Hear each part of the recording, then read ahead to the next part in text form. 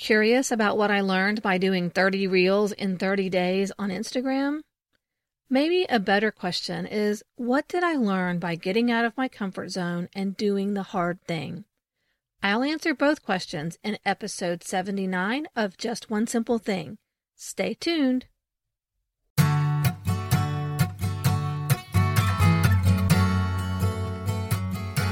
Hey friend, welcome to Just One Simple Thing, the podcast where we find the intersection of practical solutions, biblical truth, and creativity as you lead in ministry and business.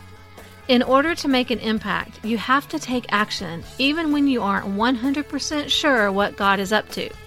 If you're tired of trying all the things and ready to do a new thing, this is the place for you. I'm your host, Krista Hutchins, a project manager, coach, wife, mom, encourager, and friend. In each episode, we tackle a specific issue keeping you stuck as you chase after your God dream, and give you just one simple thing to help bring clarity to your swirl of creative ideas. Now, let's go solve a problem. Y'all, do you ever get a crazy idea and then wonder what in the world made you think it was a good idea? For a lot of us, that happens at least once a day.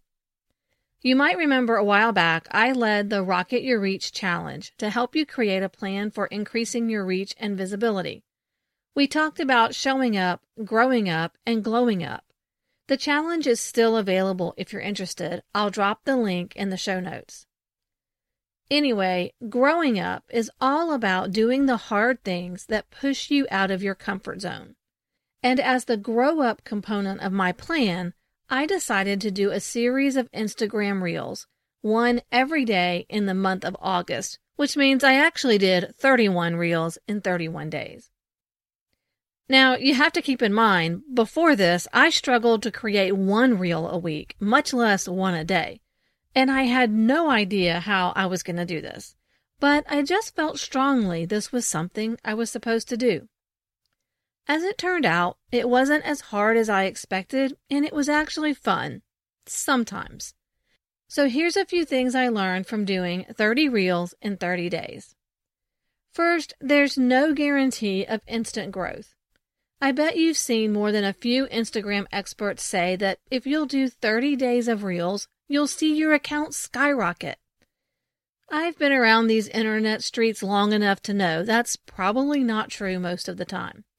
I did see some good growth. I gained some followers over the month, but not really many more than I gained from a good month regularly. I also booked a couple of discovery calls with some potential new clients. The biggest growth I saw was in the podcast downloads. They were up about 20% over an average month. So while it may be tempting to buy into the hype that this is a super growth strategy, it actually reinforced my belief that there's no one thing that's going to make all the difference in your ministry or business journey. It's the accumulation of small steps of obedience consistently over time that drives sustainable growth. Number 2, some things work and other things don't. Early in the month, the reach of most of my reels were in the thousands. But as the month went on, the reach went down. By the end of the month, each one had about 400 views. I think this is more related to changes in the Instagram algorithm around Reels than it is about my experiment specifically. All of my creator friends are seeing basically the same trend. So it's more important than ever to learn what works for you and what doesn't. And doing a Reel every day gave me plenty of opportunity to try different things. For me, Reels that worked well had my face in them, had one actionable tip rather than 3 or 4 things, or challenged a commonly held belief. Some of the best performing Reels were simple and only took a few minutes to create. What didn't work well? Videos I created on Canva with just words and images, and anything I posted after 8:30 p.m. Trending audio versus my own original audio didn't really seem to make a difference. Number 3, a plan and a system make everything easier. I worked on planning the series for a couple of weeks before I started. I saved reels that I liked to use as ideas or to use the audio. My VA went through my most downloaded podcast episodes and pulled out a tip or a quote to use in the reel. Then I went through those and prioritized them. So every reel pointed back to a specific podcast episode, and I could focus on creating the reel and its caption rather than creating brand new content. I would have never made it to the end of the month if I had tried to create all new stuff for this series. At the beginning of the week, when I did my regular social media content planning, I picked out the reels I'd use that week, scrolled through the ideas I saved, and matched them up.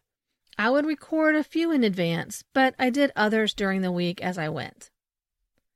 And number 4, everything is more fun with a friend. We didn't plan this, but on August 1st, my friend Ren Robbins and I discovered that we were both doing reels every day in the month.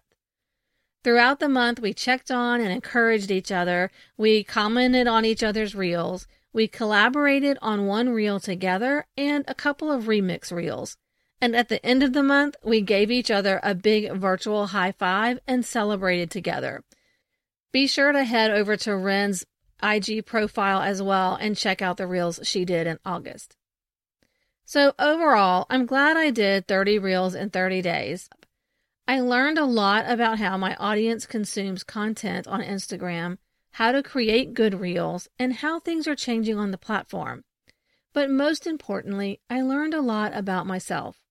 I can do hard things outside of my comfort zone, but in order to do that, I have to set myself up for success with strategies like repurposing content, planning ahead, and keeping things simple.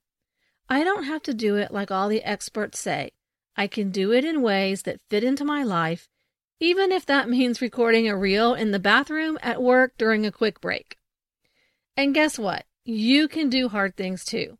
So for your one simple action step, I'm asking you, what is the hard thing you feel God leading you to do? The thing that could help you grow or learn a new skill. Name it, then make a plan to do it. If you head to my free Facebook group, Plan and Pray with Do a New Thing, you'll find a template you can use to capture your commitment. Share it on your social media and tag me at Do a New Thing so I can cheer you on. I'm so thankful for each of you who cheered me on during my month of Reels. It was so encouraging to see your comments and hear how the simple tips were helping you. I'd really appreciate it if you could share this episode with a friend. Let's join together to support all the Jesus girls doing hard things. Before we run off, let's do a little check-in. Here we are near the end of another month.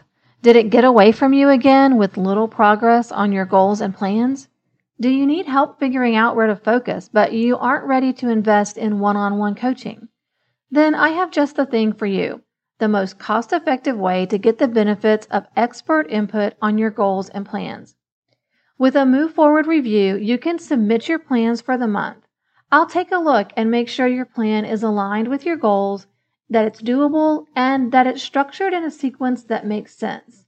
Then I'll email you my feedback along with resource recommendations for areas where you may be stuck, and perhaps a little tough grace if you need it, just like I give in my one-on-one coaching calls. Y'all, I'm just being honest here. This is the biggest bang for the buck of all my products and services. If you've ever wanted an affordable and time-efficient way to benefit from my project management experience, this is it. You can get all the details at the link in the show notes. And remember, clarity comes from action, and action can be just one simple thing.